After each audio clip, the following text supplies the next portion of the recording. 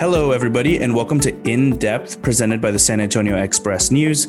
My name is Luis Vasquez, and I'll be your host as we bring in journalists to give us an inside perspective into the stories they bring to the Express News each week. Today, I'm joined by Express News General Assignments and Features reporter Vincent T. Davis. He's on the show to talk about his ongoing San Antonio Stories series. Welcome to the show, Vincent. How are you? Oh, thanks. I'm doing great. Thanks for having me on. It's a pleasure. I'm really excited to meet you. I do a show for the Express News called Express Briefing every morning. And so every Monday morning, yours is one of the first columns that I read. I absolutely have been loving San Antonio Stories. Oh, no, thank you so much. That means a lot. Yeah, no problem. For the listeners, can you explain what San Antonio Stories is?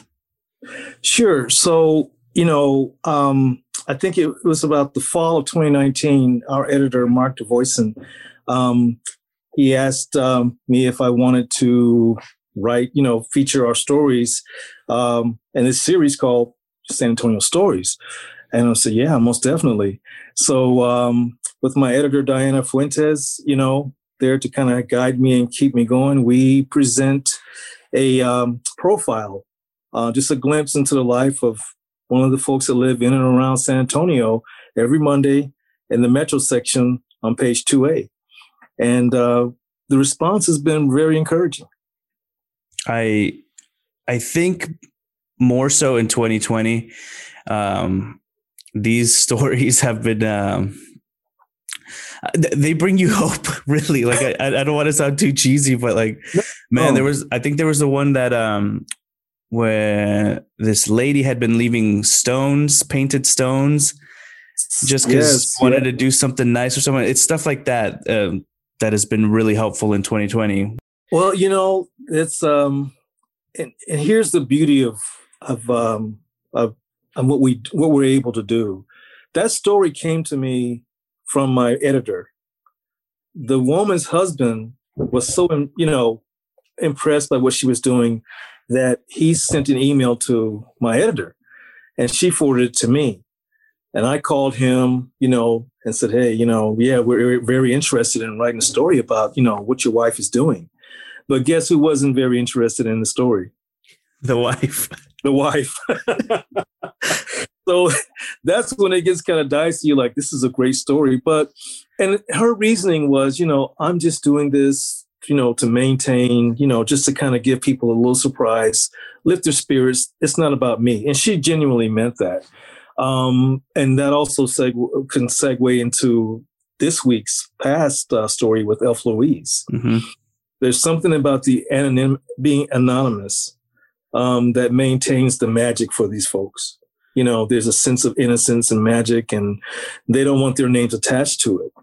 But we were able to meet with the woman and follow her on one of her morning trips when she was hiding different things and putting up little encouraging signs on the school fence.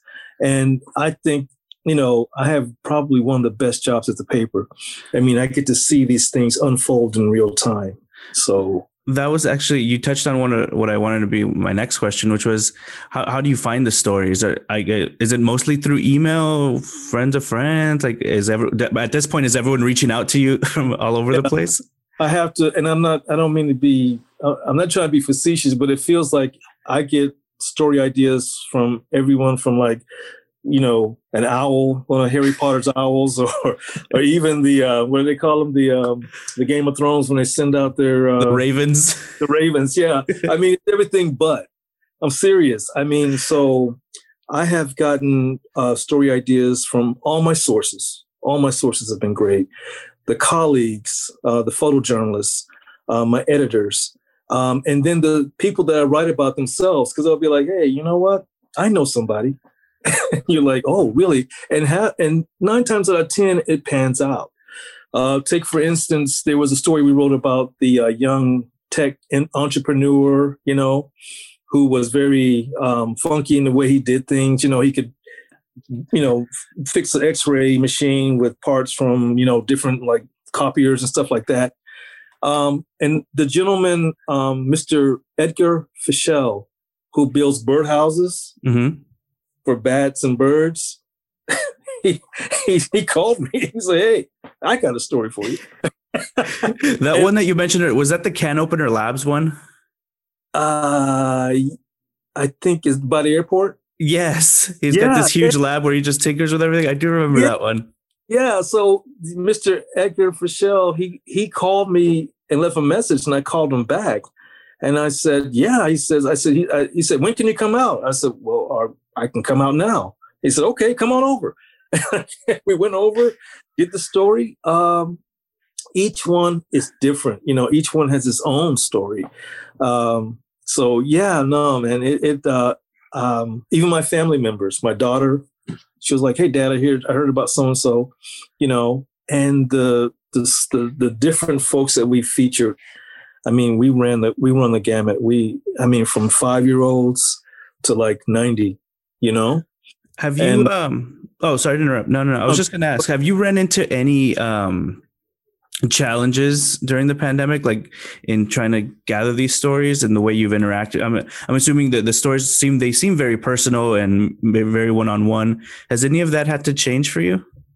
Yeah, we had to pivot, if you will, when the self-isolation protocol came, and because we're used to going out to see the person, to visit them, and I had to stop and trying to do everything by Zoom or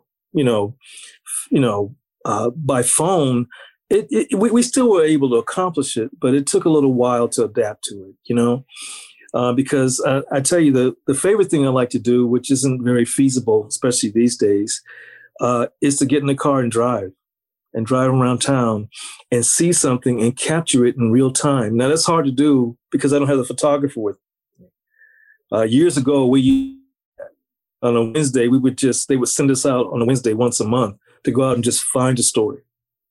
And I try to incorporate that now whenever possible, because I can take photos, but well, there's that. I can take photos. But I really like it, when I'm able to I'm driving down the street and I see something and I have the luxury to stop, go find out and investigate. And if it's something that I think our readers will like, I can write a story about it. I was very curious to ask you next was, under normal circumstances, what is your process like? You've identified the story. You're like, okay, I think I want to go write about this. Mm-hmm. What's your next step? Contacting them, sitting down with them, maybe spending some time with them. Like, yes, what's it like? Yeah, most definitely. And like, I think, so one of our favorites, take for instance, the I don't know if you remember the story about the little girl with the window in the fence. Her father put. Oh yeah. To speak to her older neighbor. Mm-hmm, mm-hmm. Okay, so we went over there one morning and just hung out with her, so we could actually describe, for the reader what we saw unfold. And I got to tell you, it's this is probably another question that you're probably going to ask, but I don't have favorites, but I have some that really resonate. The small ones, and the little small, just deep little pieces of life that we're able to witness.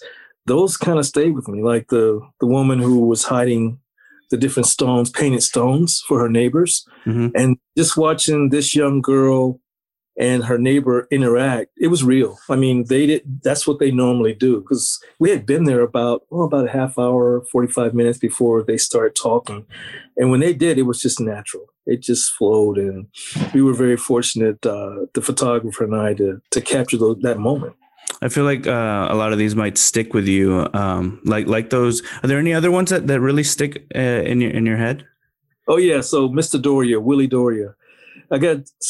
This is, I guess, I don't know if it's serendipity, but it's like, okay, I wasn't looking for a story about, a legendary baseball player. I was, matter of fact, I was writing an obit about a softball team manager who had died. And we were doing a story on him, and I was talking to a source. And so now I just start to ask my people I'm talking to, hey, do you know of any good stories? He's like, yeah, I know a good story. I have a friend, Willie Doria. And I'm like, I'd never heard of him. But then he started talking to me. And it's sort of like that. It's like you have your spider sense. Your spider sense goes off when you hear, they'll say something. And I'm like, oh, you had me at, you can just hear it. And he started talking about Mr. Doria. So I said, is it possible that, we could talk to him and feature him in the series? He says, I think so. So he called, talked to Mr. Doria. We met about 4 days later. And I got to tell you, if it was like you're in the presence of of a legend, an icon. He was very self-deprecating. He didn't really want to talk about himself, but then him and the source would get to talking about, you remember in 1954 when so he's like, yeah, that guy, yeah, he tried to go catch my ball, but it was gone, So he's telling us all these different things he did. A home run hitter, grew up poor on the West Side, had to, make a bat out of whatever materials were around. And same thing for the ball. And you hear this stuff and, you hear these tales. You're like, man, I'm just very fortunate to share this with our readers. It's something I wanted to bring up is now we're all inside baseball here. Like, I want to know about you. What is it about you or that you could capture like really the heart of a story in ways that, we have excellent journalists at Express News that can tell you what happened and paint a great picture, but you capture these emotional moments, really heartfelt stuff. Is that something you've always been able to do? Like, or how did you know that you could do this? Well, thank you. I appreciate that.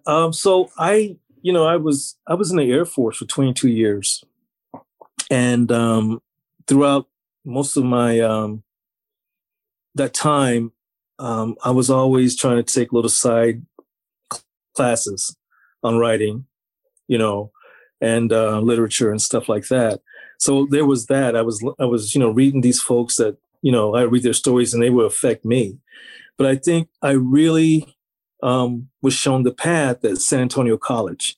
That journalism department there, everybody.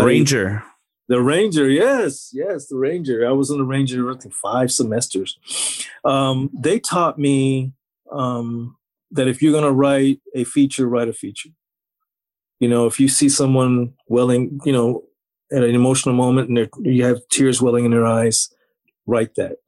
They were very big. I hate to name drop everybody, but they know who they are. Irina Brega, Chet Hunt,